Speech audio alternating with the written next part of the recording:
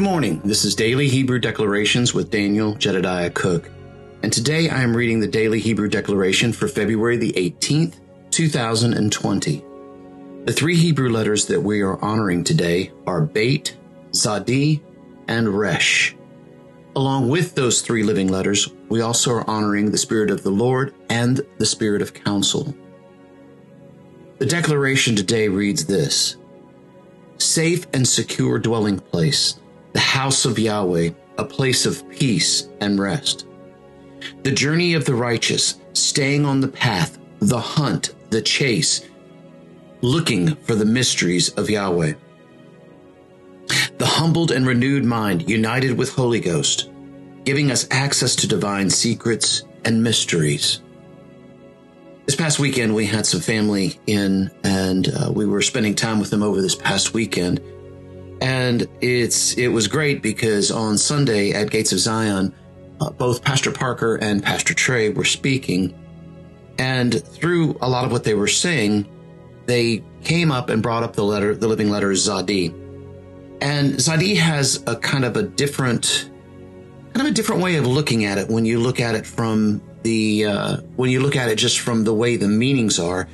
But then when you tie them together, it makes a whole lot more sense. Now, Beit, we've been talking about a lot over this month, of course, because it's February, and we're honoring Beit throughout the month with regards to the living letter Beit, and how 2 is the living letter Beit.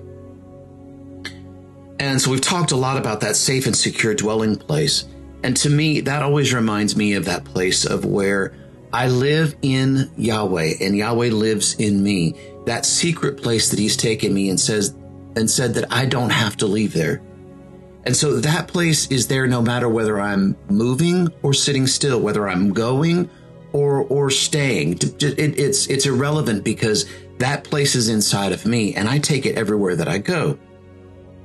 The second part of that, though, talks about the journey of the righteous. And I want to spend a little bit more time today in talking about Zadi, because it is such a wonderful letter with regards to how it represents who we are. Because, see, Zadi not only talks about being righteous and righteous sons. Matter of fact, the literal meaning of Zadi really is that of righteousness. Now, some of you this sounds somewhat familiar to you because Zadi is also a variation and the root of Zadok.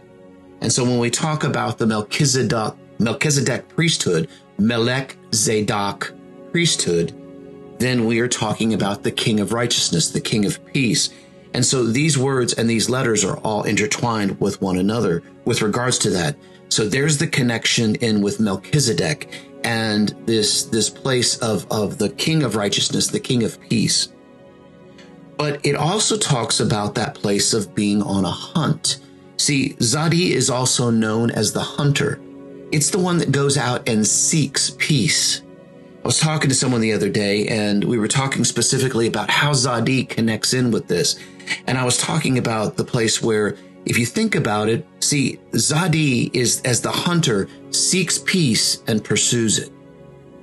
It looks for peace. It goes out for peace. It is trying to find that path where the place of peace is. And you see, so because I know for me, as I move along, there's a place where I know that I begin to feel, if you will, an uneasiness if I'm going down the wrong path.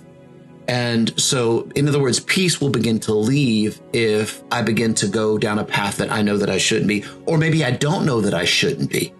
Maybe that I don't know that I shouldn't be, but it begins to edge on something where Holy Ghost inside of me and the Spirit of Yahweh inside of me rises up and says, well, that's not the place to go, at least not right now.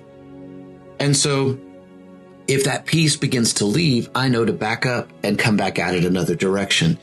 You see, the hunt is like that. Because if we were to look as peace as something to be hunted out, then it's something that we are setting our mind to. We've set our intent to. Because the hunt is not only about the hunt, it's also about the chase. And what is the fruition of all of that? Well, it's the mysteries of Yahweh. And it's the discovery of those mysteries of Yahweh. because I've hunted for the peace. I've hunted for his treasures. I've hunted for the revelation of himself to me. You see, because the treasures that we're talking about here not only refer to those of the financial treasures. Yes, that's a part of it. I don't want to discount that at all whatsoever. But in the same breath, the real treasure is the revelation of who he is. And then the deeper revelation is the revelation of who he is in me. And yet deeper still is the revelation of who I am in him. You see, we're beginning to go down those 72 levels of revelation because we have hunted out to find that secret, that mystery, and that riddle. And that secret has then given its secret over to us, which reveals to us more of Yahweh. And then Yahweh takes that same secret, mystery, and riddle and turns it back and says, but wait a minute. This reflects you too. This is who you are as well. And we begin to see a different portion of that. And then we begin to see how to apply that secret and that mystery and that riddle. We now move from this place of the hunt into the place of the chase, into then being able to grab a hold of and bring into the earth the very secret, mystery, and riddle that Yahweh has spoken to us. And then that secret, that mystery, and that riddle begins to grow. It begins to form. You see, this week in the School of the Living Letters, we're going to be talking about, hey, for those of you that are not a part of that, the enrollments are still open. And so if you would like to be a part, all the videos are recorded and are able to be seen at any time. And really, this declaration today really leads into what we're going to be talking about this week in Hay. Because Hay is that place of birth. Hay is the place of breath. Hay is the place of those mysteries being revealed and bringing them into earth. Because mysteries begin as an idea. Mysteries begin as an intent. And then they form, they grow, and then they're able to be given birth. You see, the whole place of this really talks about this last part with Resh, the humbled, renewed mind united with Holy Ghost, giving us access to these divine secrets and mysteries. Holy Ghost leads us on the hunt. Holy Ghost leads us on that path. That good friend of ours, that family that I was talking about earlier, that really spoke to him this weekend while we were talking about this, and how Zadi, he's a big hunter and loves to hunt. And so it really spoke to him as he began to see this, because he had not really had any access to understanding the Living Letters.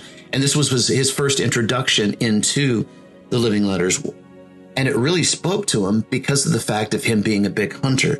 And he could then begin to take the concepts of what we did talk about and what we did teach about, and then apply them to his own life and his own hunting and the way that he does things.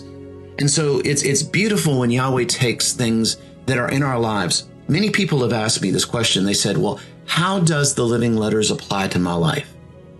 And the truth is that they reveal themselves so much more. The more that we understand the Living Letters, the more that we understand what they're expressing, the more we see them in our everyday life.